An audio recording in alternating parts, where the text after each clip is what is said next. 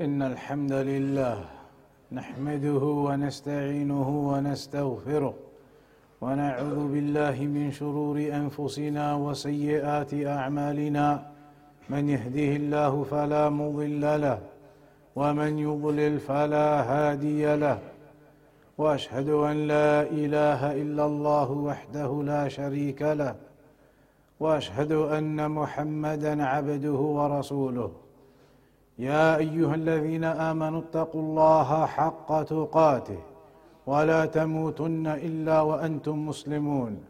يا أيها الناس اتقوا ربكم الذي خلقكم من نفس واحدة وخلق منها زوجها وبث منهما رجالا كثيرا ونساء، واتقوا الله الذي تساءلون به والأرحام إن الله كان عليكم رقيبا.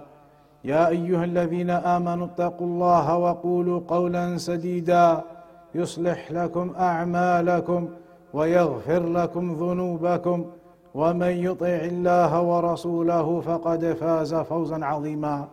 أما بعد، فإن أصدق الحديث كتاب الله، وخير الهدي هدي محمد صلى الله عليه وسلم، وشر الأمور محدثاتها، وكل محدثة بدعة، وكل بدعة ضلالة، وكل ضلالة في النار.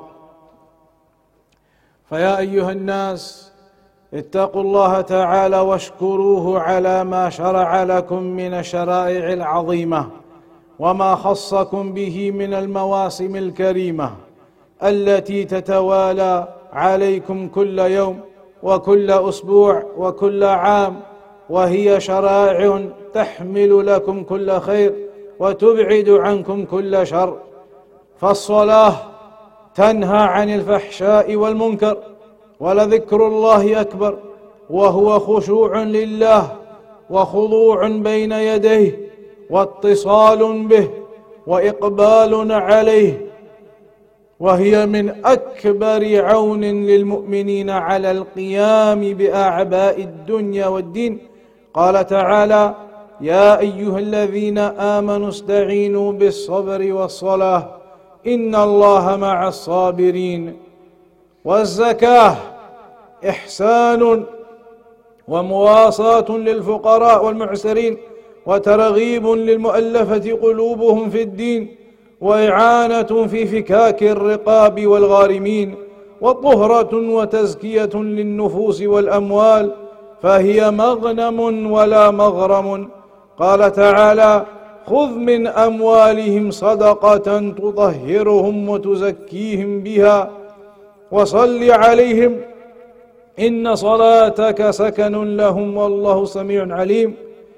وهي تنمية للأموال وسبب لإنزال البركة فيه ودفع الآفات عنه.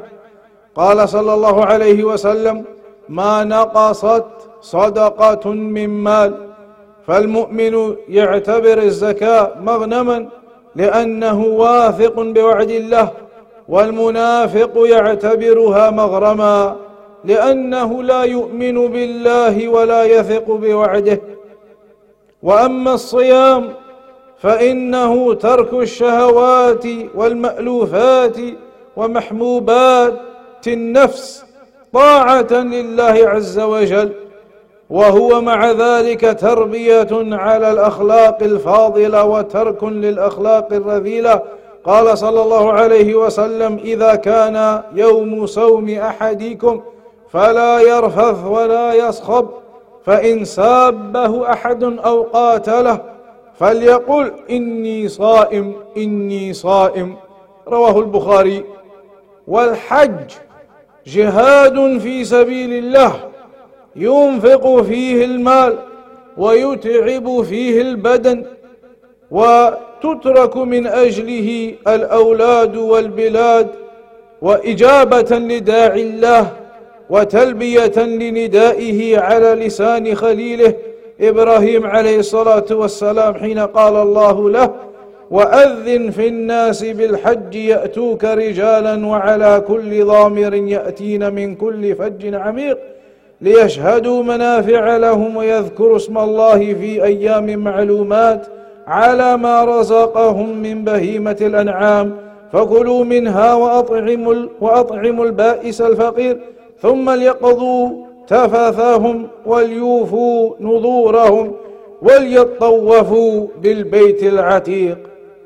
أيها الناس، اتقوا الله تعالى واحفظوا أوقاتكم بفعل ما شرع الله فيها من الطاعات، لتجد ثوابا مدخرا وأجرها موفرا، ولا تكونوا ممن ضيعوا أوقاتهم فتحصرون عند مماتكم، كما قال الله تعالى: حتى إذا جاء أحدهم الموت قال رب ارجعون، فيقال له: كلا، أي لا رجوع إلى الدنيا بعد الممات، وما تتمناه قد فات. وهكذا عباد الله لا يزال فضل الله عليكم يتوالى، فما إن انقضى شهر الصيام حتى أعقبته أشهر الحج إلى بيت الله الحرام، فكما أن من صام رمضان وقامه غفر له ما تقدم من ذنبه، فمن حج البيت ولم يرفث ولم يفسق رجع من ذنوبه كيوم ولدته أمه. فما يقضي من عمر المؤمن ساعة من الساعات إلا ولله فيها وظيفة من وظائف الطاعات، وكل وقت يخليه العبد من طاعة الله فقد خسره، وكل ساعة يغفل فيها عن ذكر الله تكون عليه يوم القيامة حسرة وتيرة. ومن عمل طاعة من الطاعات فعلامة قبولها أن يصلها بطاعة أخرى، وعلامة ردها أن يتبعها بمعصية تكون عاقبتها خسرا. وما أحسن الحسنة بعد سيئة تمحوها، وأحسن منها الحسنة بعد الحسنة تتلوها. قال الحسن رحمه الله: إن الله لم يجعل لعمل المؤمن أجلا دون الموت.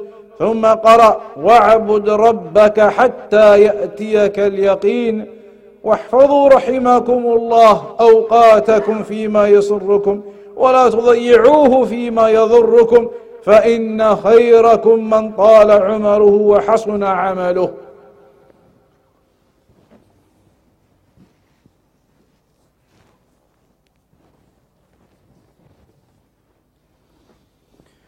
الحمد لله رب العالمين، والصلاة والسلام على أشرف الأنبياء والمرسلين نبينا محمد وعلى آله وصحبه أجمعين. فيا عباد الله, it is upon us to thank Allah subhanahu wa ta'ala for the great number of opportunities we are given to do our righteous deeds. All of our lives the opportunities are there. One opportunity comes and goes and another opportunity arrives. So for example, from the great acts of worship that provide for us an opportunity to worship Allah subhanahu wa ta'ala, from the greatest of them, the prayer, the 5 daily obligatory prayers that a believer performs and establishes on a daily basis. These are from the basics of the religion and the fundamentals of it, and it is obligatory upon every believer to establish those 5 daily prayers in their times in the proper manner. And this prayer helps a person, aids a person in leaving the evil and leaving the haram, and aids a person in becoming stronger in his iman and doing the good deeds and the righteousness. That prayer helps and aids a believer upon righteousness. The prayer helps and aids a believer to leave the haram and that which is impermissible. And Allah mentioned in the Quran, Ya ayyuhalladhina amanu sta'inu bis-sabri was-salah, that O you who believe, take assistance and aid and help in patience and with the prayer. Inna Allaha ma'as sabirin, that indeed Allah subhanahu wa ta'ala is with the patient ones. Similarly, there is the zakat, a great act of worship that purifies you and purifies your wealth. The zakat, it is a means of purifying your wealth. The zakat does not reduce your wealth, it increases it in barakah. And that's why there is a great benefit behind this zakat. This wealth, a portion of it that you give, and it is distributed to those who require it, from amongst them the poor and the needy. This zakat, it brings about purity for you and purity for your wealth. And the believer does not think that zakat takes away his money. Rather, zakat increases and expands your wealth and puts barakah into your wealth.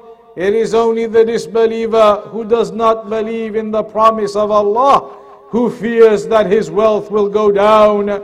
Rather, the believer does not fear his wealth going down in giving zakat.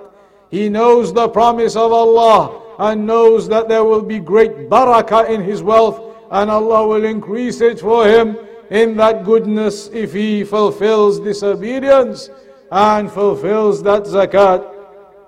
And that's why the Prophet ﷺ mentioned in a narration, مَا نَقَصَتْ صَدَقَةٌ مِّن مَّالٍ, that charity or giving in this form of fulfilling your obligation with your wealth, it will not decrease from the wealth.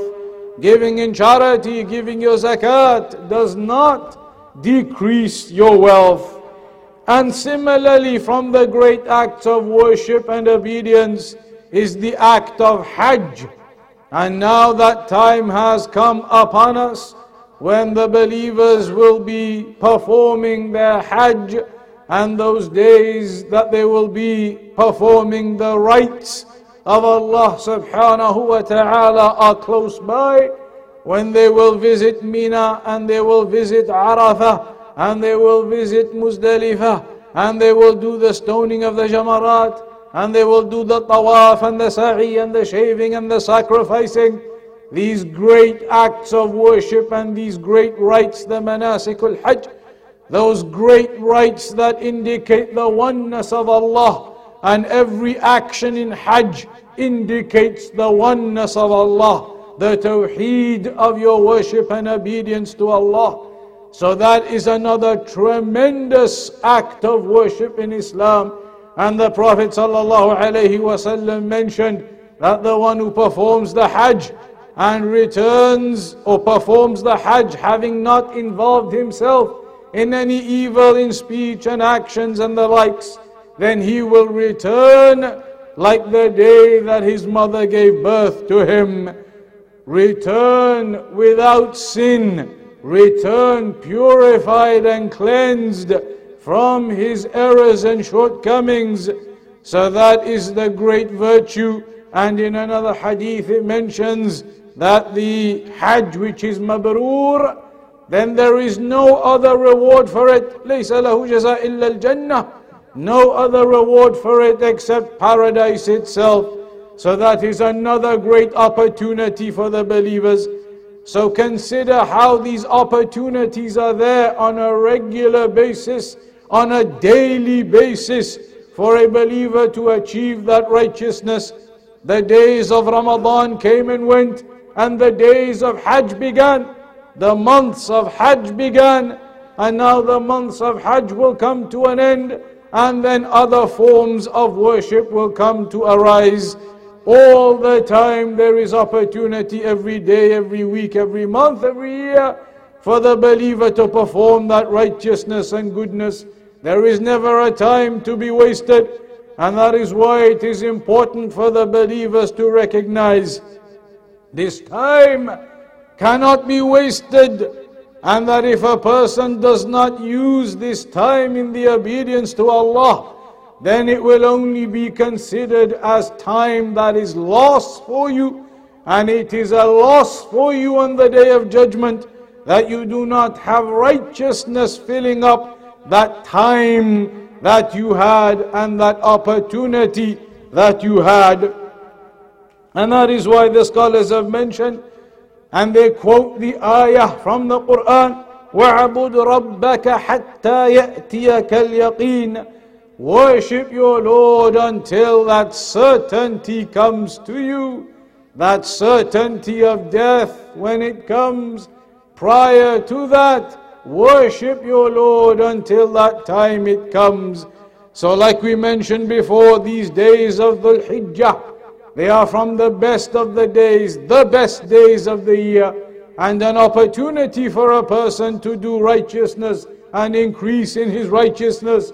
And only a few of them remain now. The majority of them have gone, and only a few of them remain.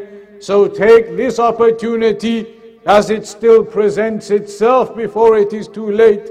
So we ask Allah subhanahu wa ta'ala to make us from the upright believers, taking the opportunities for worship as they come, every day, every month, and all of our lives until we die upon that. وصلى الله على نبينا محمد. أقم الصلاة.